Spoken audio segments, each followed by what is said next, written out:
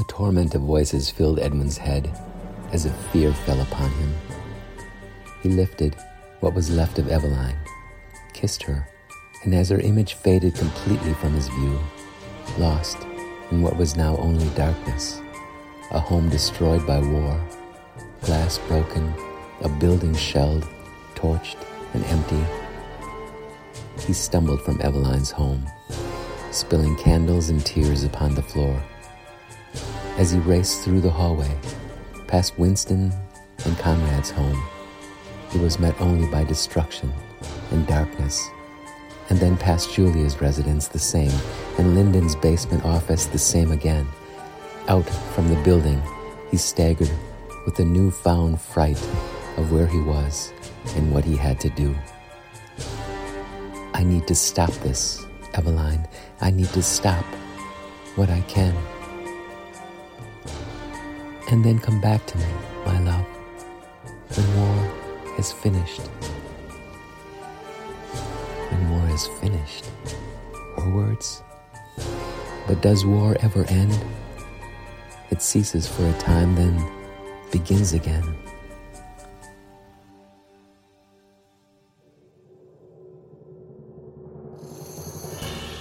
As Edwin raced out into the war-ravaged streets, the world turned back into what it was before her, before the comfort and calm, a city iced with snow and foreign foes. Shock shuddered through to his core when there before him, standing in the center of the street, was a small girl, a few years of age, trembling as explosions lit the sky above her. At a distance, her parents were entangled in violent heaves of hate from soldiers that cared not for their family way.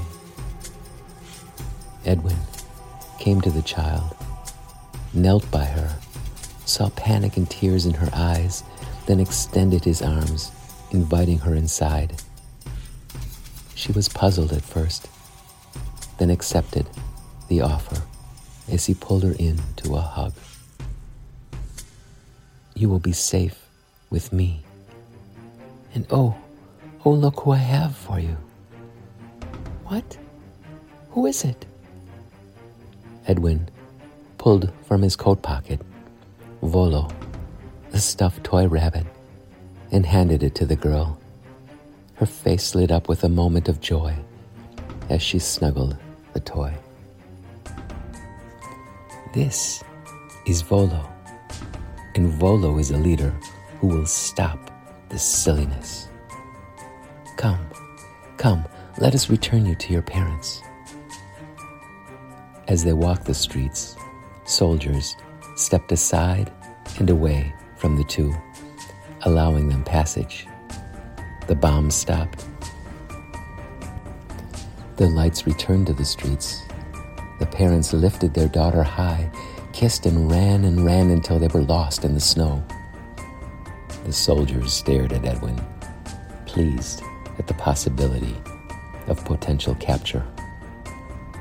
Edwin stepped closer, as the city was in flames around them, and knowing he'd nothing to lose, he addressed them. How could you have allowed this to happen? How could you annihilate a people as common as these, as exact as your own family and friends? And the bombs that destroyed the churches, hospitals, theaters, schools of safe haven, and buildings that held life and so much beauty, that held so much goddamn beauty. He turned back, only for a moment, to see Eveline standing with her white angel wings in the window of a torched building. As he turned back again, he grabbed hold of the gun of one of the soldiers. How could you? The response of the soldier was one simple shot into Edwin's chest. He fell instantly to the ground and was left in a pool of his own dark red blood.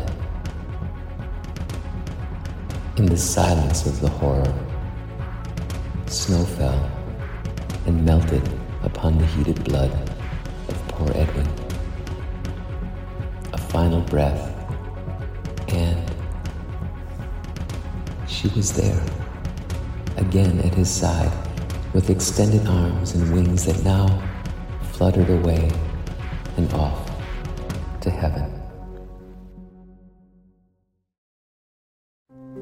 He stood, without effort this time, as they walked through a city that was now transformed from winter white to the green of spring. No war, no destruction, and then into her building that was, as it had been, solid with every brick and window in place, up to her apartment, passing Lyndon, the boys, and Julia's home. They entered her home, now lit with an abundance of light in every color shining bright from a sun-drenched day.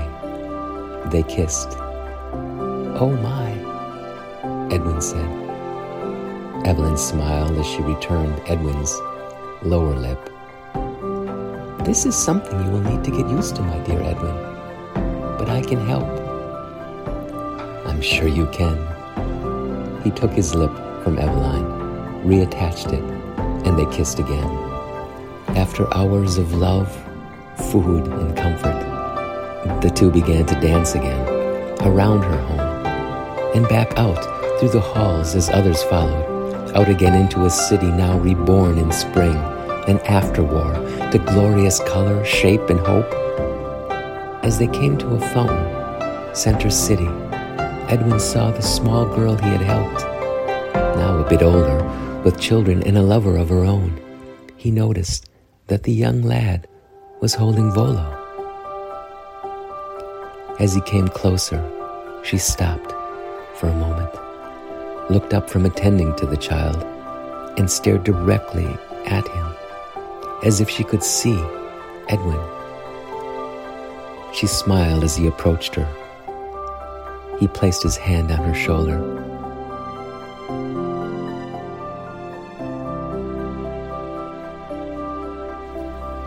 She turned her head and kissed it, in acknowledgement of his kindness, then went on her way. Now that is the end of a story called Iced. I will leave you with the final words of Edwin to his snow angel. "And now, my dearest Eveline, let me say, in the full confidence of an after life, there will never again be